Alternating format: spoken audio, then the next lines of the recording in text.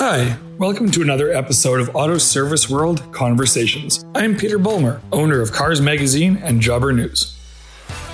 This is a podcast dedicated to exploring issues facing today's Canadian aftermarket professionals, sponsored by SiriusXM Canada. SiriusXM is making it possible to offer your customers 3 months of free satellite radio. Go to SiriusXM.ca/4shops for details. Thank you for tuning into another episode of Auto Service World Conversations. I'm your host, Peter Wolmer, joined today by Jeff Oakes, the Chair of Trades and Apprenticeship at Conestoga College. Jeff, thanks for joining us. Oh, thanks, Peter, for having me. It's my delight. Yeah, we're looking forward to having you on quite a bit. So for those listeners of ours who probably don't know too much about you or your background, tell us a little bit about yourself, how you got into the industry, your current involvement in it, and your kind of role in education. Oh, absolutely. Yeah. Well, I have no expectations that anybody knows who I am, so I'll give you the background. So yeah, again, my name is Jeff Oakes, and currently I'm the Chair of Trades and Apprenticeship, but my pathway here is a little bit unusual because I am in the world of academia. I started out as a car fanatic when I was young. I loved everything about vehicles. I loved cars. I loved performance. Cars were my thing. And it translated into my direction through high school and in co-op placements, and eventually getting an apprenticeship at a small little 2-bay garage in a little town just north of where I am right now, just north of Guelph. And it was just myself and my boss, and we were both young and we just worked, and it was great. We got along marvelously, but it was 6 days a week. And it was one of those places, Peter, where you'd look at the clock, it'd be 5 o'clock and the local parts store was almost closed, and you'd look out in the parking lot and you'd still have 3 or 4 cars to go. So you order all the parts you could and you just work till like 8 at night. And I did that for many, many years, and I loved it. But there was a point there just where we were in the time that it was that I just saw myself starting to become very interested in drivability and body electrical. So through a connection made with a friend, I made the jump into the dealership world, which was interesting because that was the comparison between straight time and flat rate. And I went to a General Motors dealership. They were the only ones hiring at the time, and I really appreciated everything they taught me there. They trained me very well. I specialized in body electrical and drivability, engine rebuilding, plus all the general repairs that occur. And I was actually heading towards a shop foreman position. That was kind of my goal. And I had talked to management about that. And then a door at Conestoga College opened up, which is where I took my apprenticeship training.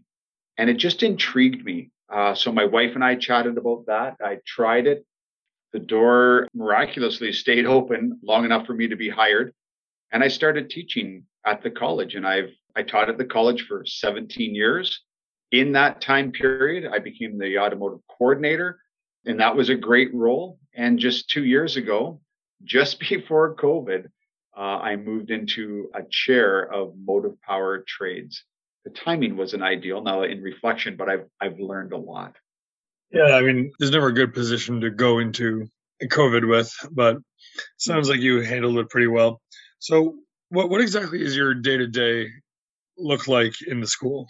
Yeah, my day-to-day right now is I'm managing 5 programs right now that are underneath me. 4 of them are repair. So that would be motorcycle technician, automotive service technician, truck and coach service technician, heavy equipment service technician, and then heavy equipment operator. So I manage the daily running of my area. We happen to be at the Guelph campus, which is for now in COVID primarily trade-based. During COVID, we actually had in-person shops, although we were online for delivery. I walk through the shops and make sure everything's going well, plan for future needs, whether it's budgetary or whether it's maybe I need a new staff member, something like that. So I manage the ship. Let's put it that way. Yeah, very cool. So how do you find the difference between sort of being boots on the ground, being in the shop 6 days a week, transitioning over more to a education role where you're able to sort of help guide the new young minds of tomorrow? It was fantastic because if anybody who knows me prior to being at the college, I talked about cars all the time. So it was kind of a natural transition over. Well, for example, when I became a professor here, let's just pick random days here. July 28th, 29th, I was working on the floor as a licensed technician doing safeties, working on vehicles. 3 days later, I was sitting in my office with a curriculum in my hand, a textbook, and a timetable, and I had a month to prepare. And I was like, what just happened? It was incredible. So you do a deep dive into the inner workings of vehicles. I brought a lot of the dealership and the independent shop with me. And I found it was interesting because when I started teaching after a year, I found that you could see how if you didn't keep your hand in the field, you would start to lose track. So I actually went back to the dealership for 10 summers in a row and worked at the dealership during the summer, which is interesting. And some of my early students would agree with this. You would go to the dealership. It would take me a couple of days to get back into tech mode, but it would take me until almost October to get back into teaching mode. But you brought currency to the classroom, and that was valuable. Yeah, I couldn't agree more. Now, since we're talking about keeping current and the development of curriculum, this is something that I've been curious about. That's been talked about on this podcast before, and that's always kind of interest. How do you keep the curriculum current? How do you keep the training the most up to date it can be? I mean, it's got to be so challenging because you're preparing students for an industry that is so rapidly changing. The technology is growing at such a crazy rate, and they're going to independent shops, they're going to part stores sometimes, and they're going to the dealership side. So how do you kind of marry all of those? Oh, that's a great question. And can I just say right from the start, it's not easy. And I wouldn't say for a second that we've ever perfected that. Interestingly enough, we just had faculty meetings here and I was talking to some of my faculty and a number of them are like, yeah, I worked on the floor this summer. And it was really good. I really enjoyed it. And they have been working the whole time because we're gearheads, all of us here. We enjoy working on vehicles. In fact, I will come back to your question. Sorry, Peter, I'm on a bunny trail now, but some nights I would be here till 8:00 at night with students who wanted to rebuild an engine, and we love it. So to stay current ourselves, you basically have to be invested in the industry all the time. A lot of the local shops here know me. Well, I taught apprenticeship for 17 years, so there's not a lot of shops that I go into and they're like, do I know you? Quite a few of my students are in the local area. So you go there, you talk with them, you help them. But, one of the things that keeps us current is the fact that we are accountable to employers, but also to students. You cannot walk into your classroom, and I'll just use this as an aside example, and tell them about, here's something you need to know about throttle body fuel injection. Well, that hasn't been around since 93. You can't have that in your mind. You have to be as current as possible. So it's a lot of studying. It's a lot of working on cars yourself, which most of us still do. We still work on cars and tinker. It's a lot of driving around with scan tools and making sure that you know what parameters are. So, I'm cruising down the road in a 3-liter V6 at 80 kilometers an hour with a slight tailwind. What's my MAF sensor reading? All of those things are so critical because you can snapshot those and you can play them in the classroom and you can show students what's current. We also try our very best to keep current with what's in our compound. So right now, we're one of the schools that hopped on this quite early. I taught hybrid technologies and then into EVs starting back in 2015 as a standalone course to our post-secondaries. I was really intrigued with the technology of it. And now we can see where we're going as far as a rapid pace. Electric vehicles are coming out. Like the Tesla Plaid is a shockingly fast, no pun intended, vehicle, but yet it was superseded in just a couple days by the Navara, which is all of that stuff plays into the drive to be current. So let's go to curriculum for a second.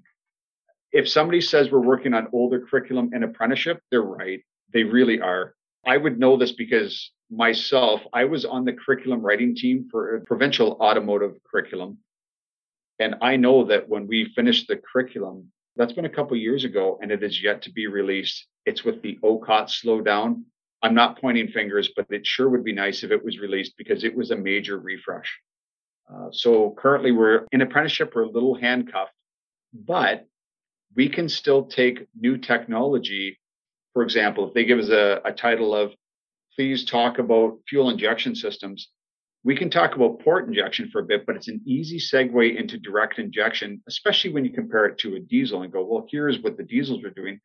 Here's our direct injection. Here's some of the issues we're running into with injector tips and plugging intake ports, but it takes work. Our post-secondary is a little easier. We have what we call PAC committees, which is program advisory committees, and we meet twice a year. And they're industry reps, and they come into our school. We sit down and ask them, in the post-secondary world, what do you need us to touch on right now? What are you seeing a lot of? And we can tweak and tune post-secondary faster than apprenticeship. And is that more on a college by college basis, or is there kind of a standard curriculum across post-secondaries? The post-secondary is completely college specific. So we would say with our college, this is what we do. And I'm sure other colleges are very similar. Apprenticeship is, again, it's a provincial apprenticeship mandate. Here's the curriculum. This is what you're going to teach. So there's some things there where, again, all of us across the province are really hoping for a release of new curriculum. But on the post-sec, that's what we do as Conestoga College Transportation School. Very good. Now, what's one thing that you're most proud of in your curriculum design that you have at the school right now? This is going to sound very bizarre, but you know how fast things are changing in the world. One of the things that we're really proud of is the fact that every 5 years we have to go through it line by line and make it better. And that's actually coming up for all of my transportation repair courses. So I know it sounds a funny thing to say. I'm proud of the fact that we're changing it. But in 5 years, it's a good refresh time that we can go in and we can just run through the curriculum and make sure that it aligns with what our program advisory committee members are saying.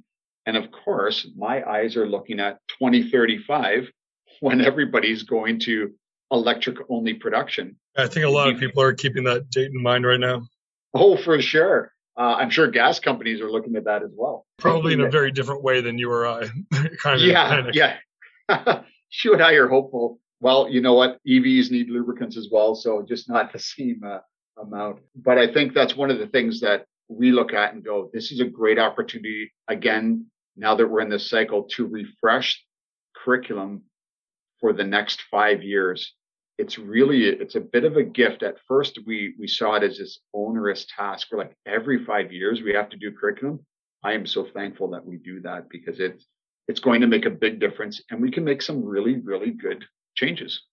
Well, and I think the sign of any good curriculum by nature is that it does change. Absolutely. It can't quite be a living document, but it can be close. We can't be so reactive to what's going on in industry that every year people are creating brand new material. Like Peter, we're servicing people, like you said before, that are going to dealerships. Yes. So we want to make sure that we're in touch with them. But we're also dealing with independents. And from a guy who's worked in a dealership and an independent, the dealership would typically see the vehicle for the first quarter of its lifespan. And the aftermarket is going to see like oil changes, routine things in the first bit. But they look at almost 3/4 of the last part of the lifespan. I remember being here as a young instructor. And a student would come up and say, you've worked on lots of these vehicles. We're having this problem. I'd never seen it because I'd never worked on a vehicle, that model, that had 200,000 kilometers. After 60K, it was gone. The independent market, I think, they do most of the heavy lifting. The last 3/4 of lifespan is where things start to break down, erode, fail, right? For sure. Absolutely. In fact, they're the reasons why the vehicles stay on the road so long because they do great work. I can remember in the early 90s being on the floor in an independent shop. There was an economic dip at that point and people were really struggling financially.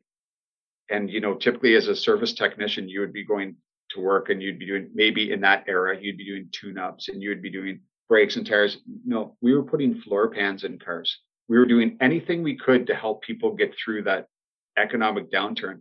You don't see that at the dealership level. However, the dealership level, you're on the cutting edge of what's coming out, and you're usually trained a year or two in advance. So there's pros and cons to both. It's neat. Since we're kind of on the topic of dealers versus independents, I wanted to ask you, because you probably have a unique insight, what percentage would you say of students are going to the dealer side versus the independent? I know the dealer side could be a little sexier, there could be a little bit more prestige behind it, but what are you finding in terms of maybe like a ratio? I guess I'd struggle a bit to give you an exact ratio, but I would say there's certainly a mix. We're certainly getting a blend of students from the post-secondary. Apprenticeship wise, we probably have about 35%, maybe in that range, maybe 40% of our students, come from dealerships, and the rest are from the independents. But that's apprenticeship. So the dealerships and the independents, they're sending their students to us for instruction. On the post-sec side, it's a pretty big spread because you're going to get some people going to dealerships, and we see them come back for level 3 or for advanced level apprenticeship. We get quite a few going into the independents, but we have people going into parts, service advising. And we had one person I can think of. This is interesting. It was a female student, and she came through. She was a photographer, and she actually photographed cars for a living, but wanted to know more about them.